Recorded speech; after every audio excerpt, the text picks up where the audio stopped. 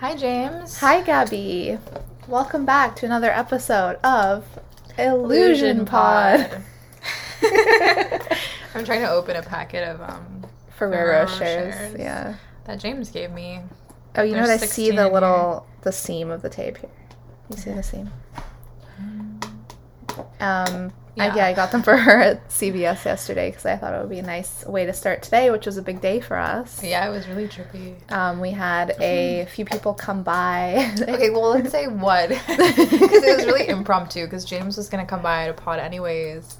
And we usually stopped at a cafe somewhere before. And there's this one that we discovered recently that has a huge back area. It was, one of those during the pandemic, their parking lot turned into a, 20 picnic tables? Totally, yeah. And they have AstroTurf, which just really just adds to the vibe. Yeah, there's fake green, there's some fake plants. Fake too. plants, yeah. It kind of feels they like committed, a daycare. They really, they committed to that fake vibe. Daycare aesthetic. They're like, don't worry, this is a fake moment, and it's... That's why it was perfect for us. Because we're just fake bitches now. I love the word fake for things. Anyways, okay, so we did that, but it was James's zine/book is coming out. I keep calling it that because I call it a booklet. It's more than a zine. I'd say it's a booklet. Yeah. It's definitely not a book because when people say book, they think of publisher binding. And yeah. Binding. But it's a zine. But it's more than a zine. But it's like a guide. It's zine in form and then book in art. That's a great way to put it. So she was coming out with that, and that's coming in 3 days online, and then I don't know, I've been wanting to be, because James and I used to do public art all the time. All the time. We were out there mixing it up. Yeah, having little events all the time, just DIY as fuck, and we miss it. We do. And so this was kind of a mild version of a Absolutely. pop-up shop, and then so James had her zine books, and then zine books. And I had some posters that I just made that were kind of a foreshadowing to a time and more personal to me than I could probably describe to anyone. Yeah. And so we posted at the picnic table and outside. That people didn't know we were there. That was my favorite part, was that Maddie came and was she asked them where we were. Wait, really? And I was like, yeah. That is so funny. I didn't know that. She That's went amazing. and was like, where is that? They're like, what are you talking about? And I was like, yeah, this is a secret. That is so funny. Yeah, we were totally just taking over a cafe and they did not know. Soft drop. But yeah, we literally came up with it within hours. Drop. Yeah. And it was really nice. And a big handful of people came. Yeah, lots of trippy. Beautiful shining faces, and it was fun. We took a robot photo with someone, a bot photo. I want to see that one. Yeah. That was a good time. Yeah, We love the show us if you're listening. Yeah, tag us. And thank you, if anyone's listening that came out, thank you so much for coming. It was really nice to meet people, because it does feel like the internet and existing in the internet is very much a void. Yeah, I'm kind of over that in a way. Not that I was ever on it, you know what I mean? But that weird feeling of there's really something to just having that energy in person. Yeah, absolutely. And we got to, you get to explain your art to somebody in that moment. I also think, the way you explain your art changes all the time. Mm-hmm. Yep. So it's they get, I don't know, it's just beautiful. It's beautiful to see people in person. Yeah. I feel the thing that I miss so much about doing the shows that we did and the sort of events is the casual community, where it's you don't feel meeting up with someone, you have to interface with someone for 90 minutes on end. It's you meet someone, you talk to them, you kind of move on, you come back around. That's why I like the cafe thing, because it's if you come and then you change your mind, you can literally just sit at the cafe. Yes, exactly. It's not an event, really. But I really like that. And it made me think of it made me feel very in the old times of people would, meet up at the same cafe and people would come by. Kind of want to emulate that. Absolutely. So we'll see how it goes. The box has been opened, you guys. I used fabric scissors. Now they're here. I always think of this meme that I think you sent me, or maybe it was Mai, that was what's the proper punishment for a child that uses my fabric scissors? And it was oh my god, that's really funny. I think of that every time. I use the fabric scissors for other things, which is 90% of the time. Yeah. I cut cardboard the other day, and I was like, ooh, wow. I was might as well just downgrade those. I know. Just call them be. I mean, they cut better than anything. Make them an honest woman. Most Beautiful Scissors. But I guess we're gonna talk about what? We're gonna talk about Kanye today. We're gonna talk about, but we're gonna use him. It's not just gonna be. This isn't like an episode for people who like Kanye. I think he's gonna be kind of a symbol of other things. Yeah, he's like a jumping off point. He's like a very good person to talk about like fan and artist relationships and perception and contemporary art versus pop art and things like that. So I think we'll just kind of get into that in many different ways. Yeah, so you listened to the full album, right?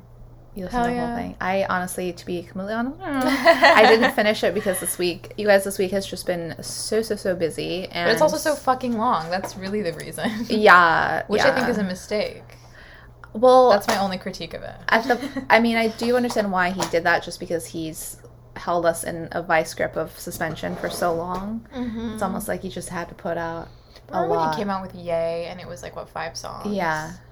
And it was, and I mean, I liked Yay a lot. I know, and I continued to listen to it over and over again, especially that Hand on a Stove song. I know. I put my hand on a stove. Which is fucked. Yeah, right. But we all have that. But we all have that feeling of like, I just want to feel something. Totally. Right. Yeah, but I feel like it's one of those. It's not a good where it's not a mantra that we all should carry on. Self-harm normalization. Absolutely not. You're right. So, but basically Kanye's album was, if you've been living under a rock, Donda was supposed to come out, 2 years ago? Well, Yandhi was supposed to come out. Oh, okay, yeah, it was Yandhi. It didn't. Yeah. And then, did we get Yay after that? No, we got the Sunday service one. Oh, yeah, we got Jesus is King. Is King. Yeah. Jesus is King. No, but so Yandhi was supposed to come out. So there's just this general vibe of Kanye's not giving us, there's things hidden behind. And I don't think it's on purpose. I think my biggest thing with how people perceive Kanye is they think that everything he does is for media grab. Yeah. But I think he's just so, either he's obsessed with his own self-expression and he needs to do what he feels. Right. Or he's just so scattered and he genuinely maybe made Yandhi and was wait, because I could see myself being Yandhi and then being do I really want to combine my name with Gandhi? Isn't that kind of disrespectful to the dead? Mm-hmm.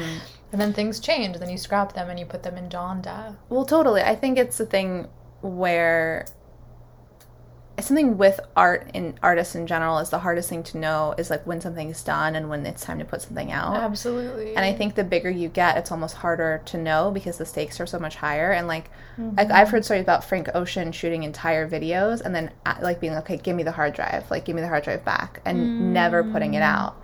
Multiple Frank Ocean videos I've heard of. This is a thing that he does because his work is just so prolific.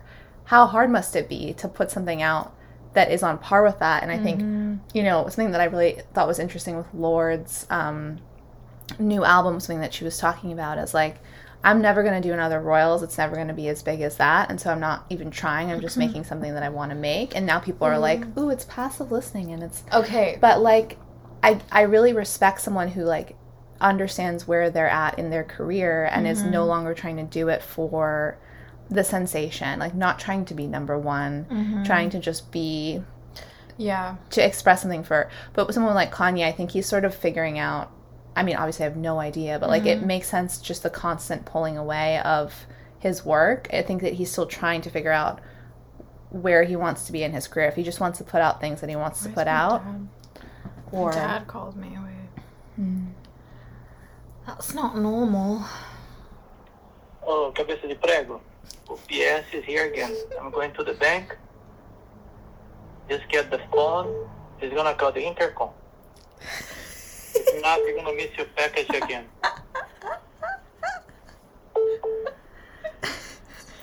And then it's just silent for a really long time. I love the thing with your dad that he always does this is he'll explain something as if it's for the first time, where it's he's explaining the intercom system. You know what I mean? Okay, that's it. Okay, great. No. Okay, exactly, because so I got a call, I think it's UPS, and I know how to answer and be hey, I'll be right down or whatever. And But then I pick up and nothing happens, so I run to the front so that I could yell and be like, "Yay, I'm coming down!" Mm-hmm. And then my dad's down there, and he had called me, and it was his way of showing me how it works. And he's looking up, and he's not at the bank, and he was like, "So you?" He was like, "You answer, press 9." And then UPS is down the street, and I can see them down the street. He's like, "Let me go ask them." So he's running over there, I guess, to get it. Oh my god. And for the record, cabeza de prego means it's a slang for being dumb, but it translates to head of, like, you're the head of a nail.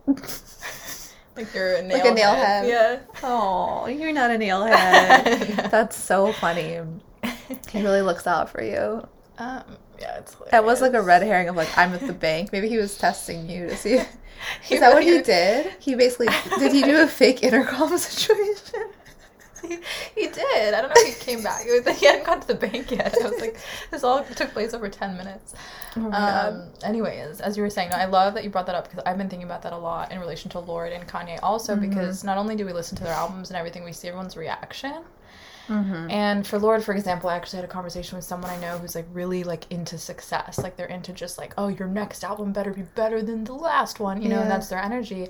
And I'm the opposite where with everything, like I just want to be able to make stuff and be sustained. Yes. But I don't think I would get so much, like it would be cool and like, if anything, it would just be surreal. Any kind of experience that's like, you know, renowned as a big success or big fame thing. But pretty much I just feel like I don't know, I feel like you've experienced all the euphoria already that you're ever going to have in some ways. But I'm not like, I don't have that brain, right? But I was talking to someone who does have that brain in regards to Lorde's album. And I said, I love Lorde. I'm a huge fan of her. So I'm like biased because I really love that first album. I saw her live. I love her. And I was like, yeah, this album wasn't like full of hits. It's probably not going to get radio play. But like, she had her hit. She's going to be good for the rest of her life. She has her house. And I was like, that to me is like so much more interesting and grounded and related to how I feel about life than someone who says like, you know, let's keep going, keep doing, keep making, let's make a makeup line, let's make a sunglass line, let's, you know, like Kim Kardashian level, you know? Right. And he was like, no, he was like, every artist wants to be the best. And he's not an artist. Yeah. He's a manager of an artist, of a really big artist. And I was like, that's in my head. I'm like, well, that's why you're a manager, because I'm sure that your artist doesn't necessarily feel that way, but understands that that's helpful for her self-actualization or her work's actualization. Right. But I don't think a lot of artists have that energy. And then I look at Kanye as well, and he's someone who had that energy for a while and was like pushing, like pretty much like led with ego his whole career and succeeded in getting pretty much everything that we're told, especially in the 90s, marked success. Yeah. But now what does he value is being himself and being an artist and also being accepted not by the general public as the best artist ever, but kind of by different communities that are more contemporary. You know, like he wants to be in with fashion with the designers and everything. And he is. Yeah, he's had a lot of different paths. And I think him removing himself from LA and moving, doesn't he spend most of his time in Wyoming now? Yeah, which is also very contemporary and detached. Right. Very but it's like New Zealand. Yeah, like making the choice to actually get out of the mix of the place that a lot of people go to like find material success is pretty wild. Okay, something I want to say though is that the same guy, the manager guy that I'm talking about, is he was also very critical of Lorde for not being an activist. But then here's my thing though, is I was thinking about... Not being an activist, like an environmental activist, or like a... Just not like taking on kind of strong stances on politics. I see. Ever, really. Yeah. And just kind of, she hid away for years, doesn't have social media or anything, and then has an album. But I was like, here's the thing about that I find so interesting is, yeah, like maybe she's not reposting stuff and being an activist, but like the way she looks at life... is way more good for the world than how he looks at life. Where it was like, keep getting more success, keep consuming, come out with this. It's very capitalist mindset. Yeah, like he's literally living in capitalist mindset, and then his, you know, his artist or like whatever is like that, you know, and you think of like... And the ripple effects of... That's the thing that I think about with, you know, the way that any individual lives their life on whatever scale, the effects ripple through everyone that we touch, and that's sort of like this idea of like interbeing, where it's like we're all connected. There's no separation. If I think about this a lot when I'm driving in traffic, but there's some metric where it's like if you tap on your brake, it has a ripple effect for like 20 miles behind you of people tapping their brake. It's slowing down the lane, someone changing lanes, like all these little things that we don't really think about, but on a small scale, you change the world just the way that you live day to day. And then someone who's like that manager who thinks, okay, my entire life is going into one person. And it's going like up and up and not up necessarily and up. Like how does that person? I mean, he definitely has his own things, like, you know, he's an investor and all that, but just his general mindset of like more is better. Right.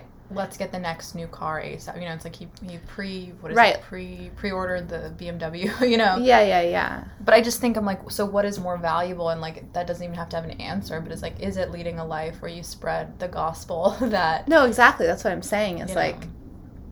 I think thinking that constantly having to spread a message, while that's important, it can also detract from like the actual like actions that you take, right? Yeah.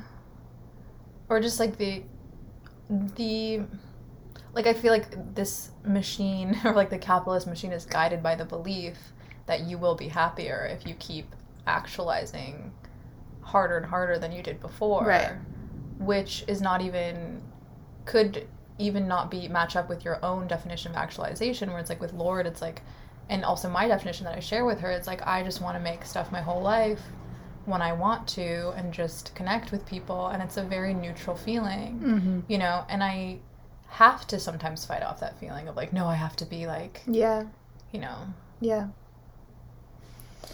Yeah, I think I used to feel that way a lot more when I was younger, because I was sort of like, oh, okay, I want to be like Meryl Streep. When I was in theater school, I was like, I'll be the next Meryl Streep. But that had no basis.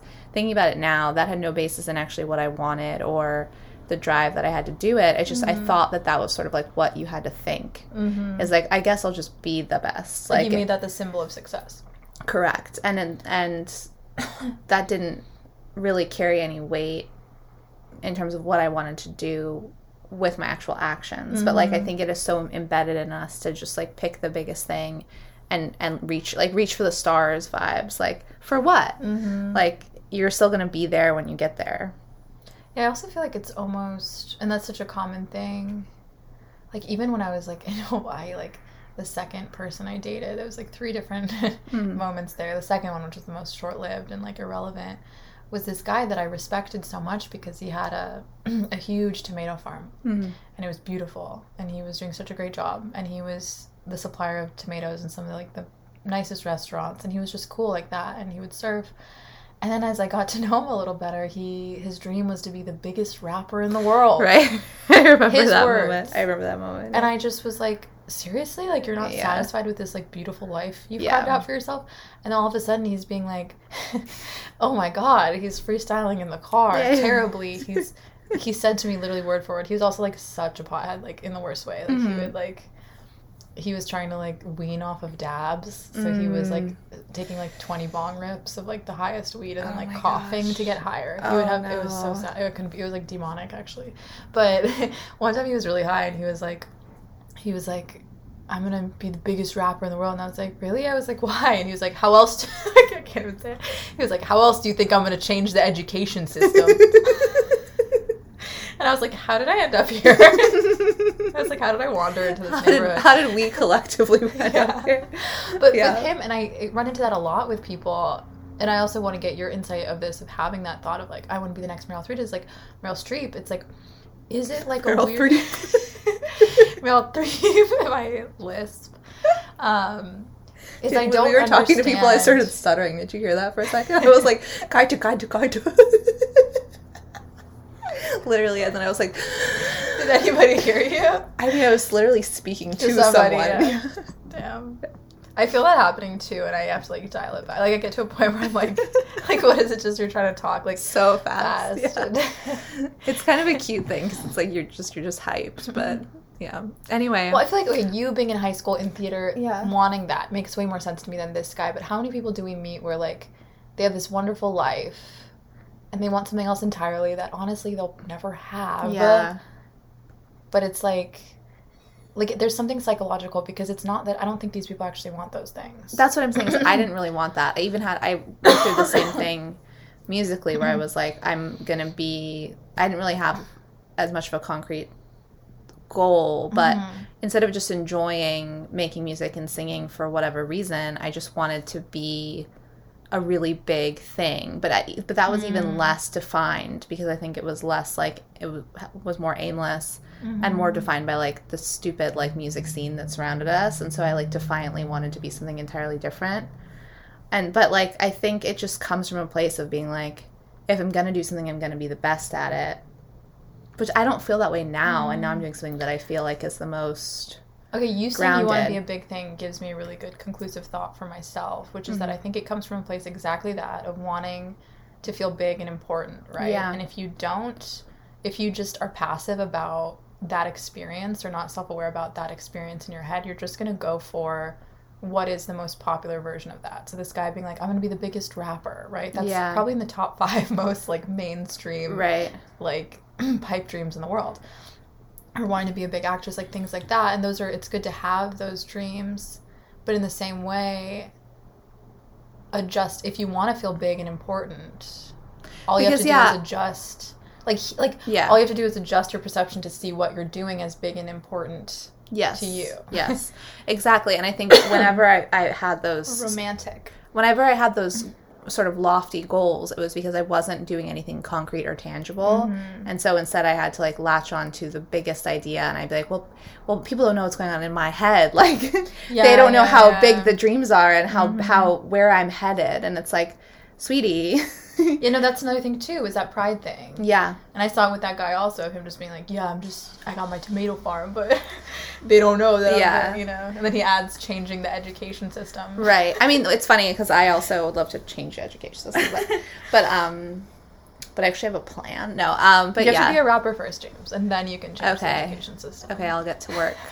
But I don't know. It is it does feel delusional. Like when I look back on myself at that time, I feel like it was sort of very delusional, and I don't want to use the word sad because I don't regret any part of my life because it's led me to this moment, and I do genuinely feel that and mean that.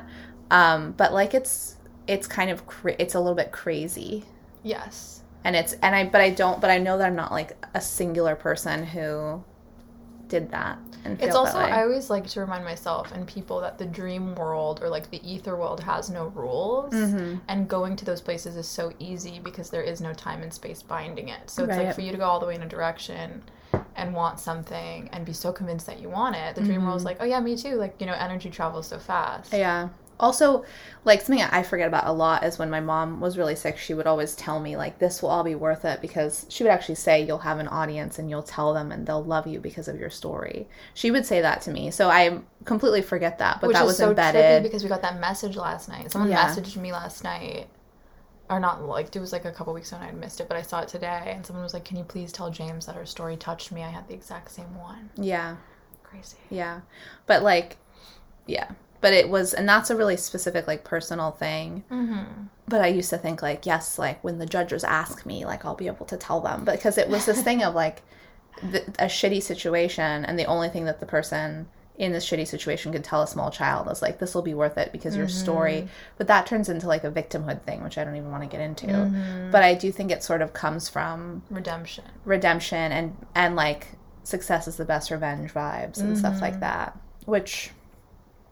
Again, like, if you're actually doing something for it, more power to you. But, like, if you're not and you're just sort of, like, spinning your wheels, I think it's important to, like, I had to, like, really reassess what I actually wanted, Because it's also, like, it doesn't make you happy in the long term because you're always grasping at desire. Also, you're not touching the thing at all when you have that dream. I was thinking about how... this is going to be hard to articulate. I'm thinking about it. Okay, so I used to always say with manifestation, for example, if you really want to win the lottery, right? It's like that's such a pipe dream, and to access the vibration of actually winning the lottery is not you imagining yourself winning the lottery and being so happy and so free because you have everything you want. It's actually more complex than that, because people who actually win the lottery or people who get into great success don't feel that way. They don't feel like, I'm an unlimited being, finally, I'm free forever. They feel very tortured a lot of the time. They go in and out of feeling really happy and really tortured. They go in and out of issues with giving and receiving, and so much else happens. So you don't actually access the vibration of wanting something by saying like, oh, I'm going to be the next greatest rapper and help everyone, because that's not actually the vibration itself. So what really works with people, I think, that I've seen, even just the people we grew up with who like were in music and art, and people who did well were not the ones that were like, I'm going to be the next big thing. In fact, those people floundered desperately, because what are they? They're trapped in the vibration of lack and imagining a condition that actually doesn't exist. Right. You know, they're attached to what it looks like from the outside. Yes. But the people who said, hey, I love making art, I love making music, and I love working with people, and I'm just going to do that forever, those are the people that are doing well. Yeah. Because they are within the vibration that keeps changing and adjusting, and they keep learning, and then they rise into an actual condition of having those things, but realizing that those things don't give what they thought it was going to give from the outside, that other people are still stuck on. Yeah.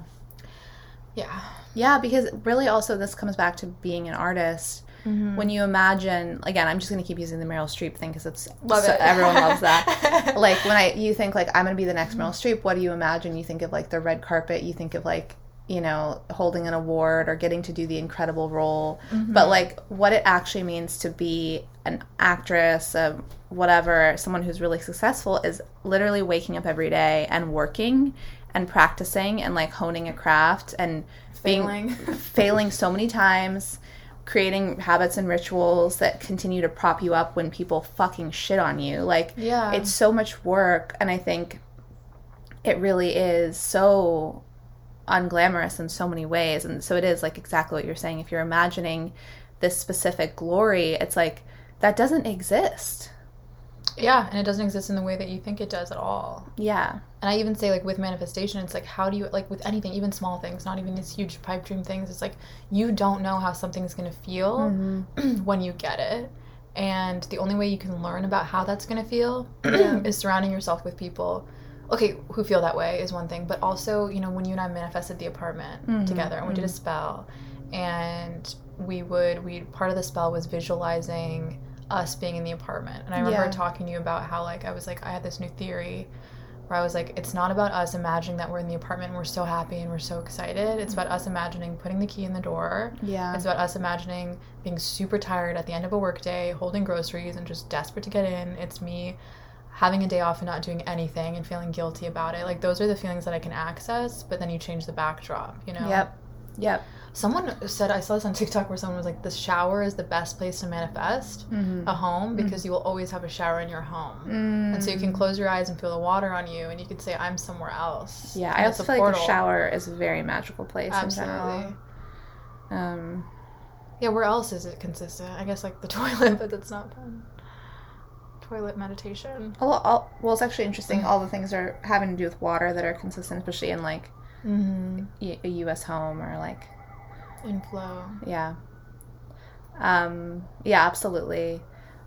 But I don't even know how we got to this point. I know. I was thinking. I was like, okay, well, we started with Lorde, sort of what it means to choose your role as an artist. Yeah. But yeah, and I guess it was kind of, and then just the idea of like versus. Well, I'm just really interested in this concept of like, is it helpful and iconic when we have people like Lorde who say openly, but the thing is, she said that and everyone perceived it as like, oh, she's just taking the L gracefully, and I was like, I really don't think that. I think this is how she lives. Well, that's a toxic like part of our culture that we have to start unlearning, because I really do believe you can feel that way, especially like I saw that and I was like, that is a person who got fame really early in life and handled it in a healthy way. So healthy. And then didn't fill the world with a bunch of like makeup lines and shit. Yeah, actually, like, that's a form of activism, is like not doing that. That's how I feel too. And like, if you're the biggest artist in the world and you keep getting bigger and bigger and making more money and getting new cars that you don't need and on and on consumption and on, that and glorifying mindless consumption, and you're telling everyone, this is really great, I'm really great, and I keep going, and I'm so whatever, and then It does because two that things, inspires like more people to be that way in order to hopefully feel like Lorde. Yes. If I get this car, if I buy Lorde's makeup line, hopefully I'll feel like her, and then I'll be the next Lorde. Like, that's... Yeah. And it's so radical. It's so radical Yeah. to say, wow, I had a really big success once in a lifetime. I got a house, and I'm just here now. Yeah. That is beautiful to me. Absolutely. I think that's the goal, that, you know, if we all just took care of ourselves a little bit. No, that's not actually what I mean. I just mean, like, the fact that she can take care of herself and she's doing that in a sustaining way is really beautiful to watch. And saying that's a success. Yeah. For people, you know. Calling that a success and naming that, because it is. Yeah. I'm very, very inspired. Because that's the thing, is like you can get fame, you can continue to make hits, and then you can unravel, and then you become a bigger display of like misfortune that is then a pull on like the world. Like, like you just think, I mean, I don't know. I'm trying to think of like an artist that... Like I have someone, I have a story I can tell. Yeah. Okay, so I like mildly dated someone that had a really huge hit song, one big hit song in the whole world. Like, you look at the plays and it's outstanding. I still hear it on the radio sometimes. Like, it's a huge one. It was like one hit that he had, and he still obviously has hits from my perception as someone who's like, whoa, 1 million plays. Right. But to those people, that's, you know, that's like getting 3 likes on a photo. Yeah. You know, and so I hung out with him at the time where he was really suffering, in the sense that he was on all types of medication for every depression, anxiety, but then was also drinking and heavily smoking. Yeah. And his whole issue, and he said this to me and everyone around him, and anyone I meet that's sort of been around him says the same thing, is that he just couldn't get over the fact that he never beat his original hit. Meanwhile, this guy has a $2 million house. Yeah. And can afford to sort of wallow and party every night. Yeah. And that's his whole issue, is he's like so embarrassed by that. Yeah.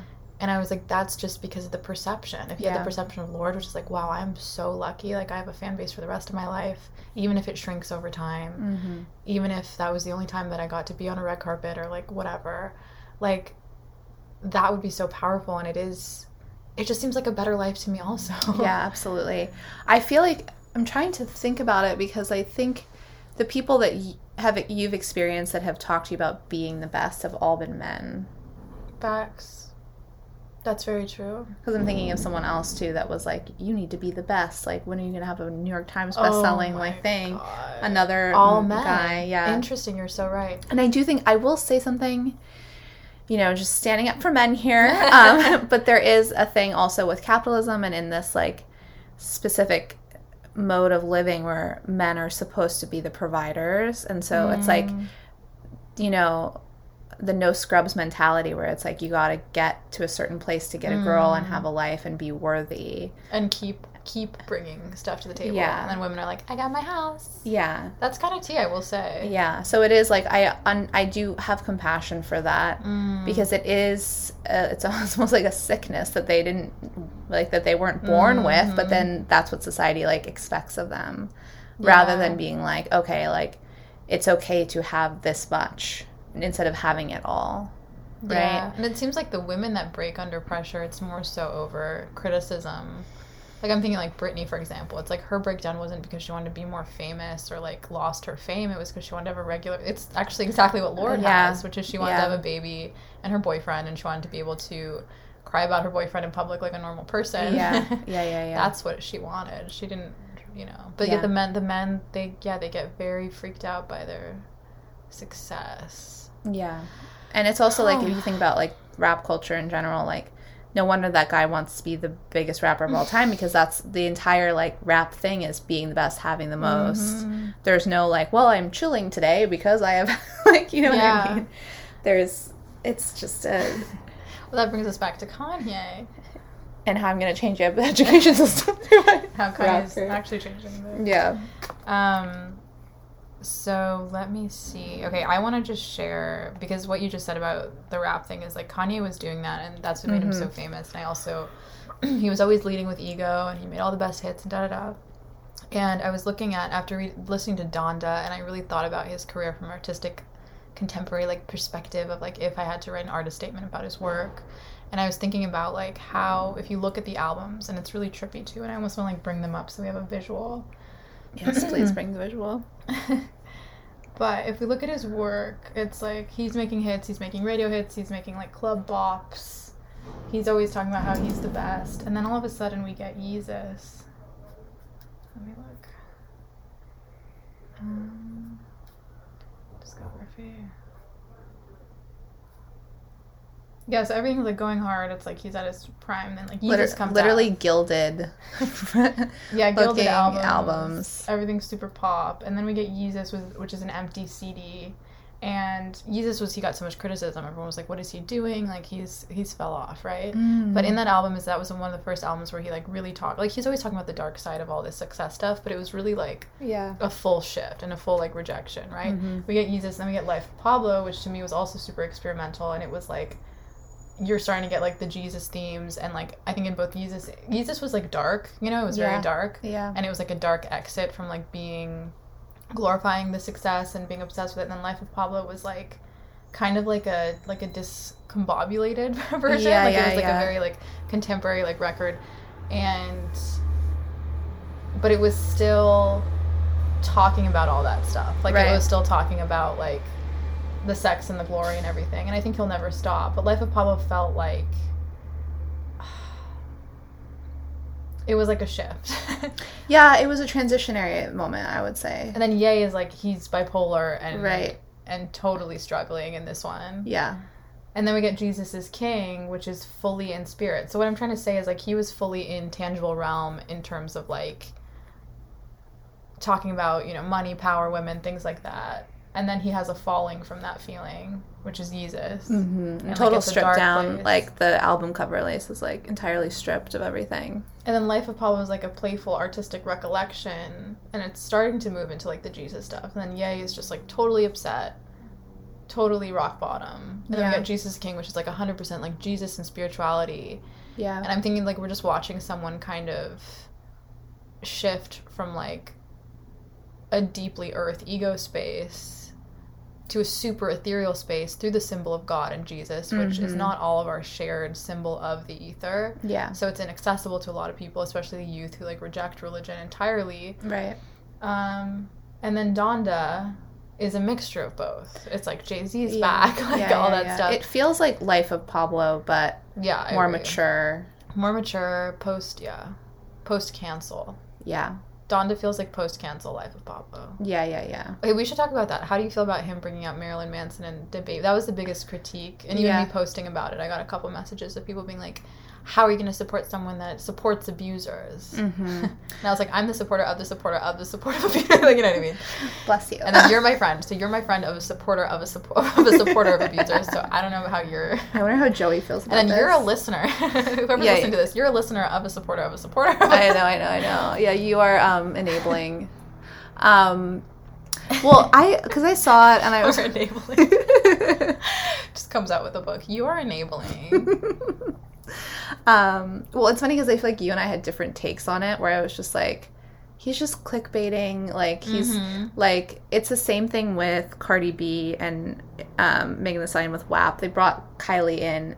It's like they got so much hate for that, but we watched that video because we were like, oh, Kylie's in it, that's funny. And a lot of other incredibly talented artists were in it, but that's like common, but did you see... Okay, sorry, keep going. So I just feel like, if anything, I was like, well, Kanye like took a page out of like the Kardashian book of like clickbaiting and just throwing those guys up there and being like, I can do this and I'm gonna. This is my thing with Kanye, and I think we differ on this opinion, is like I feel like the way that he sort of uses the canceled people to draw, to me it seems like a drawing of attention thing, but it just seems like the last of his ego being like, I can do this and I can still have a number one. And it's sort of like, if he was truly like without ego, maybe he wouldn't have to prove that, because that's sort of how it comes off to me. But I know what you're going to say, and I also understand what you're thinking. But I have something to say about the Kylie thing. Okay. Did you see the Kardashian episode in the new season of that? I haven't been able to access. How did she find it? So I literally, I got like Sling TV for a week free trial and just watched it all when I was like sick or something. Okay, but here's the thing about that, and this kind of proves my point. Is so the thing is, everyone sees that stuff and they're like the Kylie thing. Oh, it was such an attention thing, a clickbait thing to get more views. And yeah, it did work. But if you look at the episode with Cardi when she invites Kylie, she genuinely likes Kylie and was so excited. And they have footage from behind the scenes of the shoot, and Kylie shows up, and like Cardi's like, oh my god, I was hoping that we'd run into each other, like that we would have like set times, whatever. And then she like gives her a hug and she's like excited for her to be there, and she genuinely wanted her to be there. Yeah. And it wasn't 100% a clickbait moment of like, let's just get this bitch in here. And I don't think it ever could be, because I don't think artists could ever do that. Like, I don't think an artist like Cardi B, for example, could ever be like, fuck this bitch, but let's put her in my video for clickbait. No, I don't think it's fuck this bitch. I just think it's strategic. Like, I know they hang out. I know that they like all in the same circles. And that's probably how Kanye feels about those artists. But I'm just think it's strategically those artists. But don't you think there's a small strategic part where it's like... Yeah. But I guess I'm coming at the kind of point of like, when people critique it, they come from a point of wanting to hate on Kylie, so they said there's no possible way that she could have been invited in good faith. When in reality, I think it's a mixture of the two. Because, I don't think I don't think it's a bad faith thing, and I don't think it's whatever. And with the Kanye thing too, is like, especially with Marilyn Manson and DaBaby, who like, it's like if you really wanted to like blow smoke, it would have been like Harvey Weinstein, or you know what I mean? Like if you really he wanted honestly could have gotten Trump. He literally, yes, that's what I'm saying. But it's like, to me, I don't think that move. And once again, I think it's petty and annoying. I don't think it's cool that he did that. Yeah. But when I think of it from like... Yeah, I think that's an important thing for Gabby to state. Oh, yeah. No, I don't like love that he did that. I just look at everything from afar, because that's actually the position I'm in. Yeah. But with that, I looked at that and I was like, well, once again, petty and annoying. But at the same time, I don't think it was an attention grab or like a sale thing. I think Kanye has shown us time and time again that he's genuinely so fucking hurt over cancel culture and cannot stand it and wants to constantly rebel against it. And I don't think it's for like clicks and attention. I think it's for his own psyche, because he cannot handle the fact that he basically thrived in a world where you could say whatever you wanted and be whoever you wanted to be, and now that was taken away from him, and that's his superpower, and it's gone. And he doesn't. Don't you think that's the ego thing that I'm talking about, where it's it's all ego. I think definitely all ego. Yeah. But, like, I feel like Jesus is King was, like, the least egoic record. Yeah. Like, it was truly, he was entirely removed from it, but he also had his, like, spirit within it. And, like... I also almost felt like Jesus King was him, like, being, like, claiming his innocence again, which happens if you see any kind of cancel, how it plays out. And I see this so many times when I see, like... Well, he also, wasn't he sort of, like, born again with Christianity, in a sense? Yeah. So that, like, is, like... In terms that tracks with the... It does. And I also have this theory that he did Sunday service and became uncomfortable with the fact that he was sort of cosplaying as a preacher because he wasn't Christian. Sunday service to me was genius. I remember being like, wow, we're finally going in this direction as a society where gathering and singing without the weight of religion is a thing now, and Kanye's starting that. Yeah. And it was beautiful, and then all of a sudden he was like devout Christian and like... Yeah. And I just really think that there was a guilt there, and I think maybe he felt guilty for putting himself in the position of like... Yeah, Sunday service was so cool. Yeah. Like everyone was like, you're not a pastor, and then maybe he was like, oh no, I'm not, and now I love God, you know what I mean? And also to maybe like add weight to the vibe or whatever. But I really think like if you look at the everything, it's like even the Trump thing, it's like he said out loud, he said in interviews like, I'm wearing it as a statement for like, you know, like it wasn't like, oh, I love Trump so much. And I guess it seemed like he went in and out of like acting like he did, but he is on record saying like, I just need to prove that I can wear this hat, because he's just so frustrated with the fact that we live in a time where wearing a hat is enough.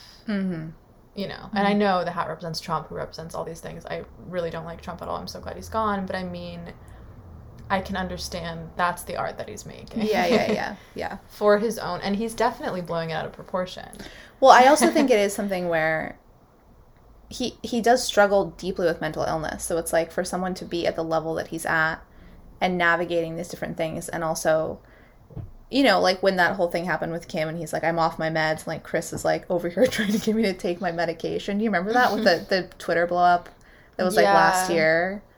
And he was when he was running for president, and he like went off his medication and started tweeting about all this stuff and talked about how, like, he almost aborted North and all this. You remember that? Totally. And, like, I just feel like it must be just very difficult to be in this space where he sort of came up in, yeah, as you said, in a world where he could do anything and everything sort of flew and that was Kanye. And then it was like, I don't know at what point he realized that he was struggling with mental illness, but it's possible that something triggered that within him when the cancel, like, Definitely came out and, like, triggered. made it more just difficult to Also, continue someone on a who can't- vibe. Who notoriously can't handle criticism now is in the age of criticism. Yeah. And I was thinking, too, it's like, if it's not the meds, if it's not bipolar disorder, then it's Jesus. If it's not Jesus, it's like, you know. Yeah. Like, it seems like a lot of his career in the past few years has been, like, fighting to be seen as, like, innocent and free and have integrity Mm-hmm. in a world where, like,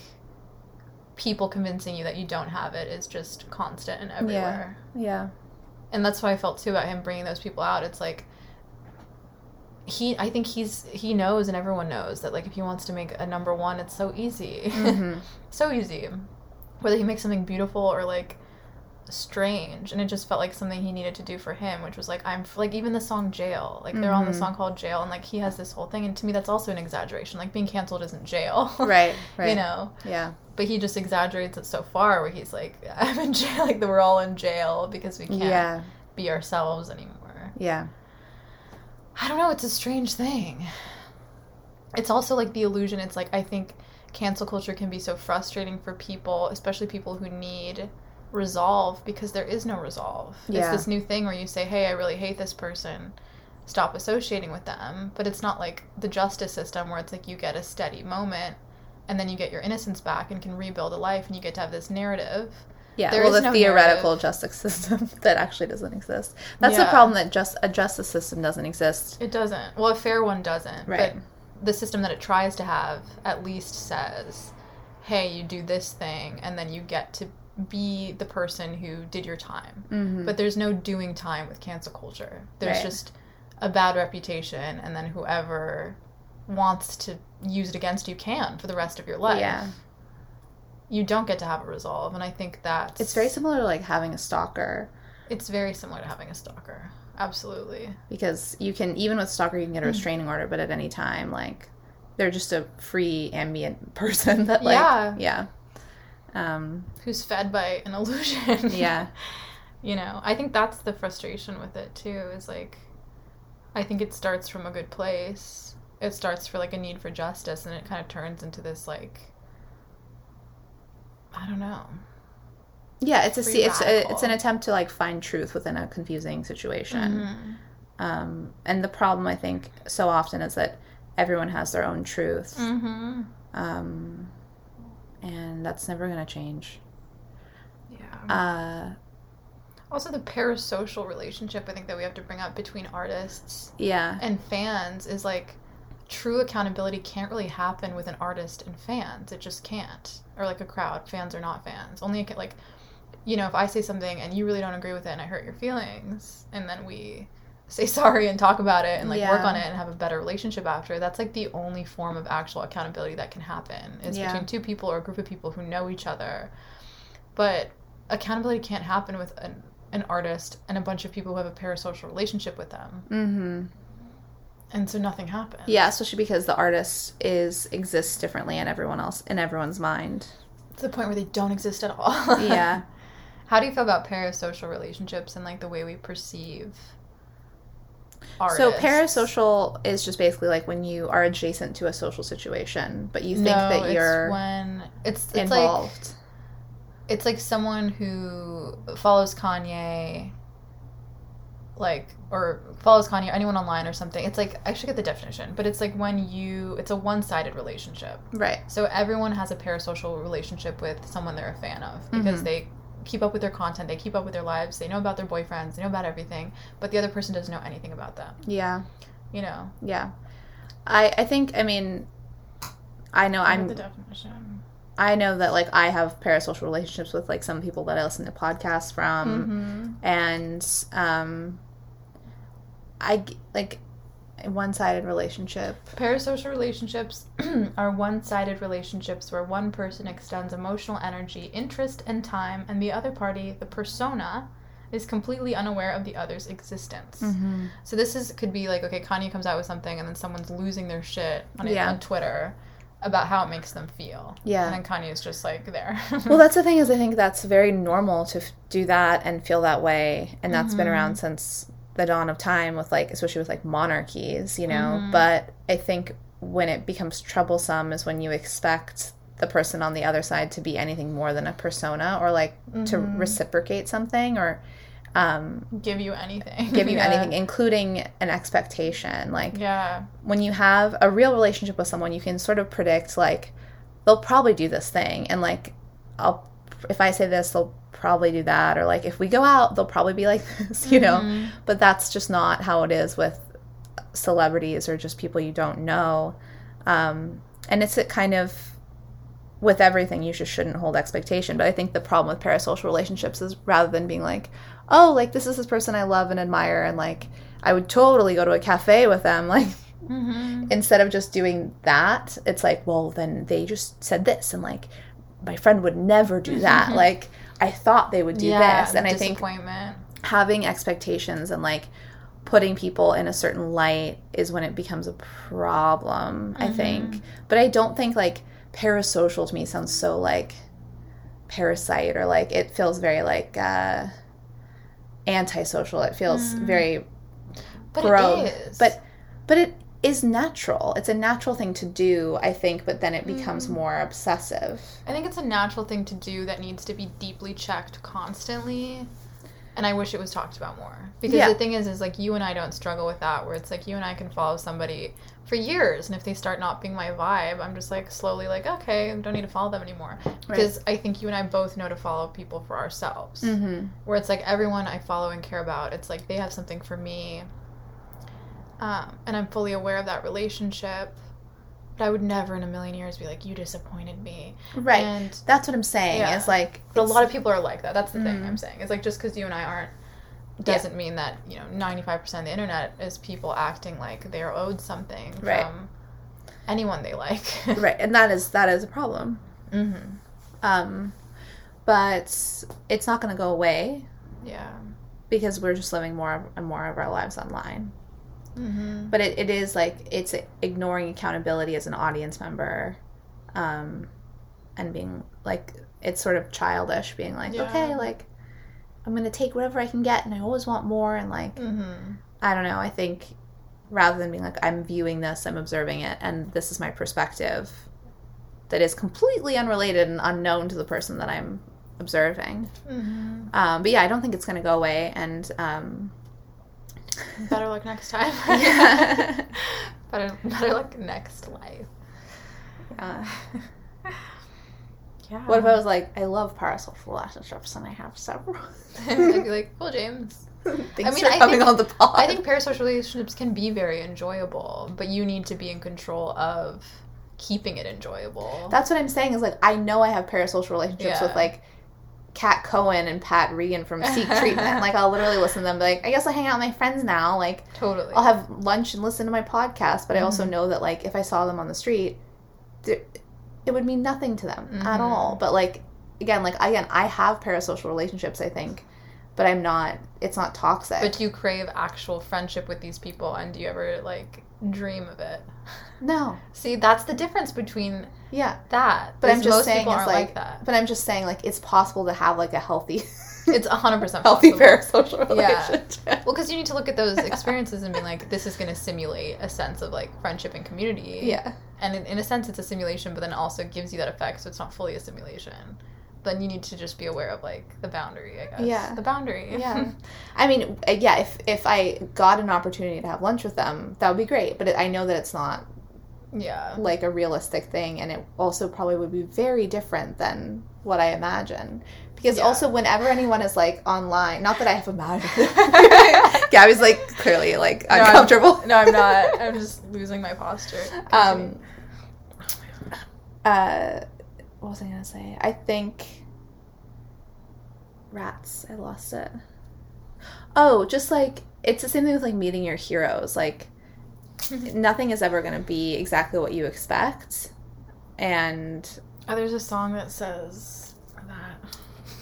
They said, don't meet your heroes, they're all fucking weirdos, and God knows that they were right. Okay, that was 929 by Halsey. Anyways, just wanted to put that in there. Thank you so much. Don't meet your heroes. Have you ever met your hero? Have I? Do you remember? You met Marina Abramovich. Okay, see, yeah, that was really, really nice. That was great. But it was really great because I was like 22 and she did a talk and a book signing and I asked her a question and it went really well. And then we got the book signing thing and she was like, how old are you guys? Because we were like the youngest people there. Yeah. It was like very college-ish. Well, we were in college age, but everyone was just older. Me always thinking I'm like a baby. She was like, how old are you guys? You guys are so young. We're like 22. And she was like, oh my God. She was like, but she said, you guys are so young. And then she told us, she basically told us in a way more poetic way to experiment. She was like, just keep experimenting as much as you can. Aww. And I was like, that's literally the same. Yeah. But that's the thing is with her, it's like, but I don't see it as like, I see people that I'm fans of and the experience they give me as an experience and I don't relate it to the person. So it's like with Marina, I'm like, dude, if I would only know who you were if I like was married to you for a year or something, you know? Yeah. But like that moment to me, it's like almost like being on a quest or something and you come across the merchant who's like, here are some magic beans. Right. It's like Marina's like a symbol for me of like a certain level of artistry and like ritualistic magicianness. Yeah. She is a symbol of that for me. And so the same way that like certain cities or hotels or something are meaningful to me, as like a destination. And so her having a moment with her feels actualizing. Sure. But I know enough to treat her like a character. Yeah. In my own movie where she's given a symbol that she doesn't know that she has. Yeah. Right. And I just think that's a better life. Yeah. Because you're making it about you, which is the truth. Right. In your projected reality. Right. How about you? Have you met anyone? Okay, should we talk about like the celebrity encounters? Okay, so I'll tell you when I met my hero. It was James. Oh my God, what's his last name? I can't believe I forgot her. The guy who James from LCD Sound System. Okay, see, there we go. Yeah. And LCD Sound System. The lead singer of LCD Sound System, and LCD Sound System is one of my most favorite bands. And the craziest thing about this was earlier, like just a couple days ago, I was at a gas station, and I thought to myself, if there was one band that ever encapsulated the thoughts that I have, it would be LCD Sound System. And I've never thought that before. Like, it's not something I think of. I don't really think about things like that. Mm-hmm. And then he came into the fucking restaurant that I worked in, and it was really late at night, and it was a very slow night. It was like Monday night. And I was like, oh my God, is that James something or other? And everyone was like, I don't know who that is. And I just kept being like, LCD Sound System, LCD Sound System. And I was serving that table. And it was just a great thing because he was very chill and he didn't drink and he just had like sparkling water. And then at the end, I handed him the check, and because he got up and was walking around with all these kids that he had. And his friends' kids. And so I brought him the check, which never happens. You just give someone the check. And he immediately, like, calculated, like, a 20% tip in his head and handed it back to me. And I looked him in the eyes as he handed it back to me, and I just said, like, thank you. And he said, you're welcome. But it was, like, because thank you was for, like, everything. Thank you for everything. But it was, like, the perfect thing where I could tell him thank you from the depths of my soul, but in, like, the context of him giving me the check back. Yeah. And it was, like...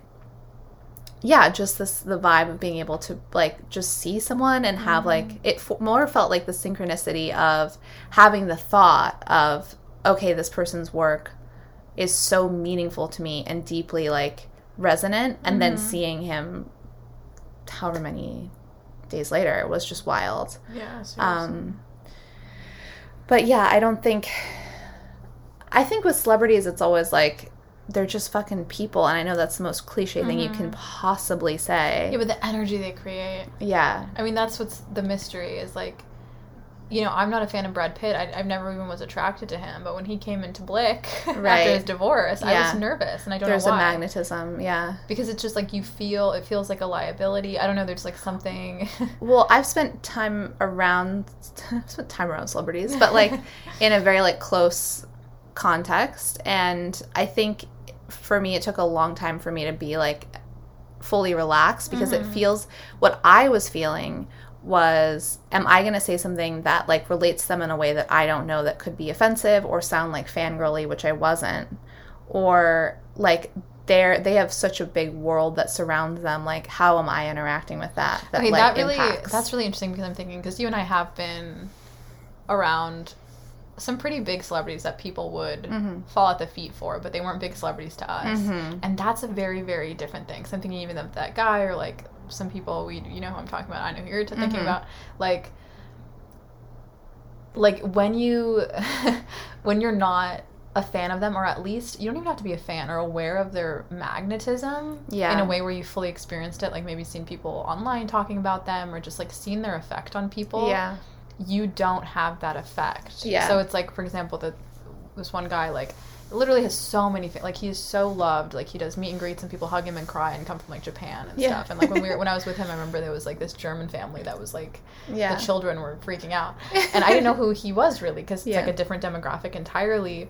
And I would just always be like, it's a very different feeling, because it's almost like a management feeling of like, I have to manage this world where I don't fit into either like fan or stranger, but I'm in Yeah. this middle place of like, I'm aware of your power, but like I didn't get the bug. right. Yes. And then you wonder if they know that you didn't get the bug. Yes, I think that's a big part of it, is like Yeah. I had so many urges to be like, I don't know who you are. Yeah. I know who you are, but I don't know your work that well. And like, I wanted to almost be like, this is a safe space. But that comes off as so fucking weird, and obviously I didn't say that, but like. But I feel like it could be appreciated in some ways, but you just don't Yeah. know when to say that. Like, Yeah. I'm even in a situation right now where I want to be like, Right. you know, I am not here for the obvious reason that I Sure. could be here. And Yeah. I never really am. Yeah. Because again, like, the obvious reason is just a facade. And if you're lucky and you get to know someone who's like beloved internationally, and you get to see like a side of them that is actually personal and good, like that's almost like really so much more special than you would think, because it's like, oh, this person actually lives up to the hype, Yeah. but in a way that is, you know, more intimate than one would expect, or whatever. Also, I have this belief, which I think checks out with all of this, is that like artists and performers and just celebrities, and especially anyone who gets to that level, is like, they're just channelers. And I think the mistake people make is when they see someone perform, it's like you're seeing them in their like channeling ritual. Yeah, And when you see them in their house being themselves, like they're going to disappoint you because they're not channeling in that moment. totally. And I think for me is like, I even have people who really look up to me and my stuff, and it's like my work happens in these bursts of energy. Otherwise, I'm like a very kind of like lazy, grumpy person a lot of the time. You know what I mean? I wouldn't say grumpy. Not that grumpy. I think, Blasé. I would say blasé. yeah. Like, yeah. Where I'm like, I could literally like sleep for. I mean, Yeah. I had a boyfriend. I was like, I only wanted to see him once a week because I was like wanted to just detach. Get your pillow time in. Yeah, just get my like quick little fuel off. No, but and I think that's, I don't know, I think that's just the case across the board. And then if we look at artists that we like or people we're fans of, we're like, okay, you're a channeler and I get to witness you in your peak every once in a while. Yeah. What can I take from that? And it's just like the energy itself. It's like, what are you a fan of? You're a fan of the feeling you get in the presence of this person. Yeah. You are not a fan of the person. Well, I think it's also interesting, like, I feel like recently I was around someone who I really like their work, and they're not huge, but like they're in a circle of people that are big, but I like I'm like a big Huge and big. huge and big. The part of town where people are huge and big. Take a left at huge. Right up big. But like I found myself being very fascinated by them just because I'm ease. Oh, it's this Pella. Bella. Okay, keep going. Found myself to be very fascinated by them because I got to see them sort of in a mode of like them making work, and I've never really been around someone who I admire who I'm also seeing them make work at the same time, because that's like a sweet spot. of like, although it was like a casual situation, it was still like you could see the wheels turning, and I was like, oh, this is special. Like, this is the place where they generate what I love about them. And that was really cool. Interesting. And so, yeah, I think that's, I don't even know why I was talking about this, but I guess it's just kind of like the channeling thing. There is a really special moment when someone is channeling. And I sort of think of myself as the same thing, where like I wrote a newsletter about like being like vessel or cargo, because often I just feel like a piece of like a vessel, but yeah, sometimes you're just cargo. Yeah. Well, I feel like I'm the vessel for the cargo, but I actually am cargo too. And people perceive me as cargo. That's something that we've both written about. That's so sick. Yeah. we both got to there. You should subscribe to Gabby's Patreon and my newsletter and then try to find it. Yeah, try to find it. I double dare you. Just being. But that's the thing, is maybe everyone's just cargo, and then every once in a while you're the channeler. And I mean, that's the thing too, is like even being around celebrity people, it's like you do see that, like, why they're a star, right, in certain moments. Yes, absolutely. And that is, but then here's the thing too, is I think people who aren't celebrity, aren't artist, fan, whatever, it's like they have that too. It's like when you fall in love with someone, it's like, yeah, you have the mundane stuff, and there's like the sparks where you see like who they are, but who they are is this like energetic being. I think celebrity just has, it's been magnified for them. It's been magnified way more, but everyone has that moment of stardom, or like where they go into themselves, and you're just like, you get a piece of that energy, and it's so great. Well, it really comes down to being like a frequency thing, and like celebrities knowing how to like access that more often, because it's demanded of them. And that, I think, is when it becomes like a craft that you hone. Joey just saunters out. But you know what I mean? Like, I think that's the difference, is like everyone is special, everyone is important, and everyone is magical, but like celebrities are required to turn it on. Yeah. You know, and like manipulate like it. Literally actors, the camera rolls and they have to go into that. It's crazy. It's truly mind-boggling.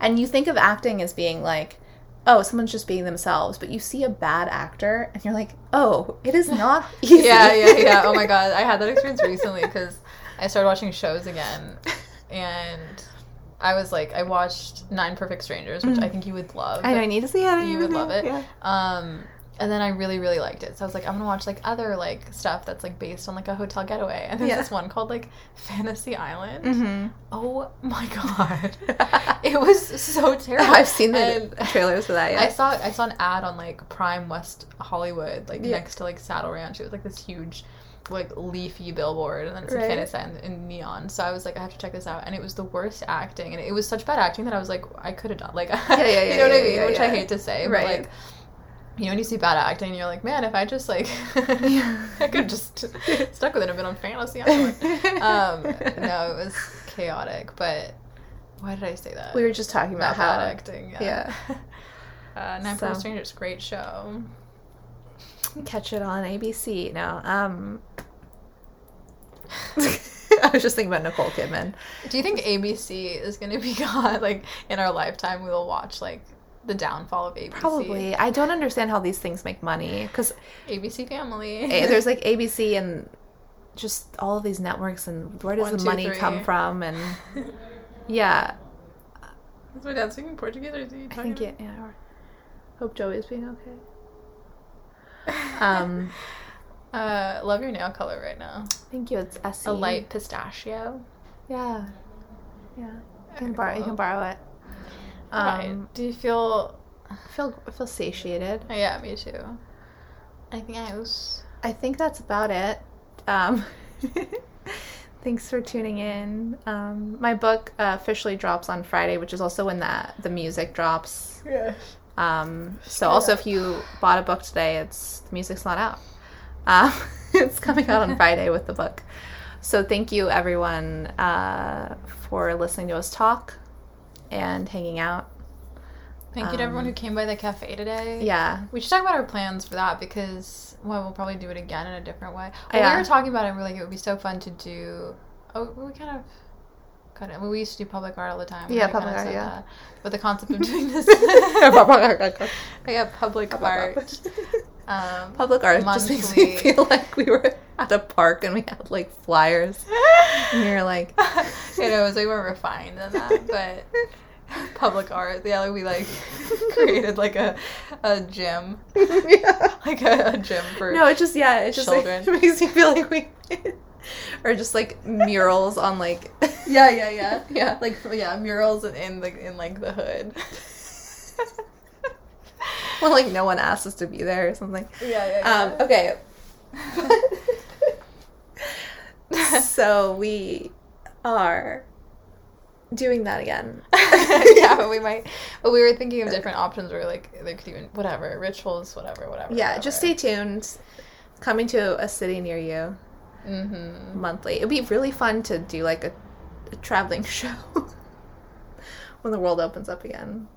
Yeah. Not a traveling show, but just like go to another fucking city. A little circus. We could just have a cafe Remember when we day talked to and that another circus day. guy? Yes. And was it circus guy and parade guy the same guy? The guy that designed parades. No, the guy. Wait, who was that? Who was that? He was like this older guy from New Orleans, and he did parades in New Orleans. Parade design. Where did we meet him? At Georgie's art show truly years ago. Yeah. Different guy. I remember talking to that person. Oh, it was outside. And Yeah. The dog was in my lap. Okay, now I remember. No, it was not like that. It was it was like we were at Joshua Tree and we were driving back, and there was an actual like not a circus. It was like a traveling festival. Yes. And we stopped to get footage of like all the rides and stuff. Carnival. That's why. And we just started talking to the guy about the culture. Yes. And it's really just kind of sad. It's like these traveling carnivals, which you see not anymore, but on the side of the road. Oh my god, I have to tell you something. Oh no. It's like I'm just gonna freak out. No, it's like there's this TikTok I saw. Yeah. Because James and I, there was a carnival by my house that we'd always go to. I'm so nervous. No, it's not crazy. It's just a video I need to show you of like one of those carnival rides like malfunctioning and starting to, this is so tragic. Everyone survived, but one of those carnival rides fold up, right? Yeah. No. It started folding back. No. Like while it was operating, and I don't know, it was just fucked up. Yeah, you have to show me. That sounds so scary. But it was like, it was okay. Like the carnival's happening, and it's one of those crazy rides where it's like spinning around and it's huge, and then it starts like losing its balance, and, like folding into itself, and just people start running to stabilize it. And like 25 human beings like grabbed onto the ride on the base level so it wouldn't fall over. Wow. The carnival ride wouldn't fall over. And I was like, if there's any time to feel like an ant, yeah. I'll find the video. Damn. Talk about joint effort. Anyways, okay, so we talked to the carnival guy and it was just it was just like our dear listeners really need to know. What if they do? What if someone was waiting for the drop? It was just like everyone literally was just on crack. Like he basically was like totally like far gone on drugs and was like it's just a bunch of people who are quite lost and don't know what to do, and they think it's an opportunity to travel, but they really kind of just travel to like shitty areas with their carnival and like stand next to a carnival ride, and most of them are, it's almost like an option so that you're not homeless essentially. And so a lot of carnivals that you see that you're like, oh my god, a carnival on the side of the road, and then you're like, who are these like talk about who are these men, like talk about breaking an illusion. Yeah, and there's like trailers, like those trailers in the back, it's like that's what it is, and they paid very little to like be on the road operating these things, but usually for them it's like the way it reminds me of like American Honey kind of. It's very American They should Honey. do a movie about that. If anyone, a filmmaker. Like, I was so happy to talk to us, too. Yeah. It was one of those, whatever. He was kind of like, what are you doing He was, like, later? flirting. Yeah, he was, like, really on it. But it was one of those situations where I just, like, flirt back. Like, this is the highlight of the carnival. Try to get some tea on. That's sometimes... No, I'm not going to go into this.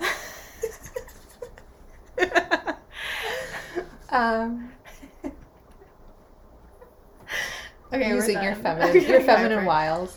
No. I'm just thinking, like, sometimes, like, I know catcalling sucks and I'm not for it, but, like, when it's, like, someone working and they're just, like, on a construction site and then you just, like, smile and wave, like, yeah, you know, like, it's not dangerous. It's, like, that's how I felt about the carnival guy. It's, like, he started hitting on us, but it wasn't, like, fuck you, pig. It was, like, you know, let's smile and wave. Smile and wave, boys. Smile and wave. Wait, what is that from? Play it. Is that from Ants, the movie? No, Okay. it's from the Madagascar penguin. Oh, yeah. I am one of the penguins. Here, I'll play it. Let me just play it. Don't you think we should tell them that the boat's out of gas? Nah, just smile and wave, boys. Smile and wave. So it's like me being like, should we tell the construction workers like catcalling is toxic? Yeah, just smile and wave. Yeah. Whatever. So, oh my god, I looked over and I thought you were contortioning your arm, but it's not. I am. No, you're not. Why am I putting it in a weird position? I guess you are. To trip you out. It really worked. I really thought that Gabby was contortioning for a second. Why are we getting so I think it's the food finally hitting. You guys, I got my period right before this episode.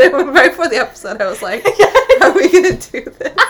And you were using my bathroom. What? You didn't know you had your periods. Oh, yeah. I'm sorry. James was like in the bathroom and like she thought she was just going to pee, I guess. And so the door was half open and then she's like, I got my period and I can see her hunched over.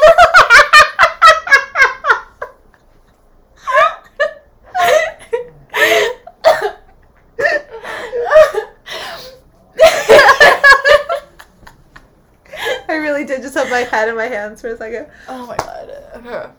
Okay. All right.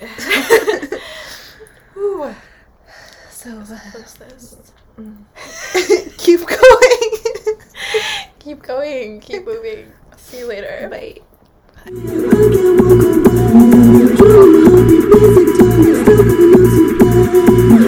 I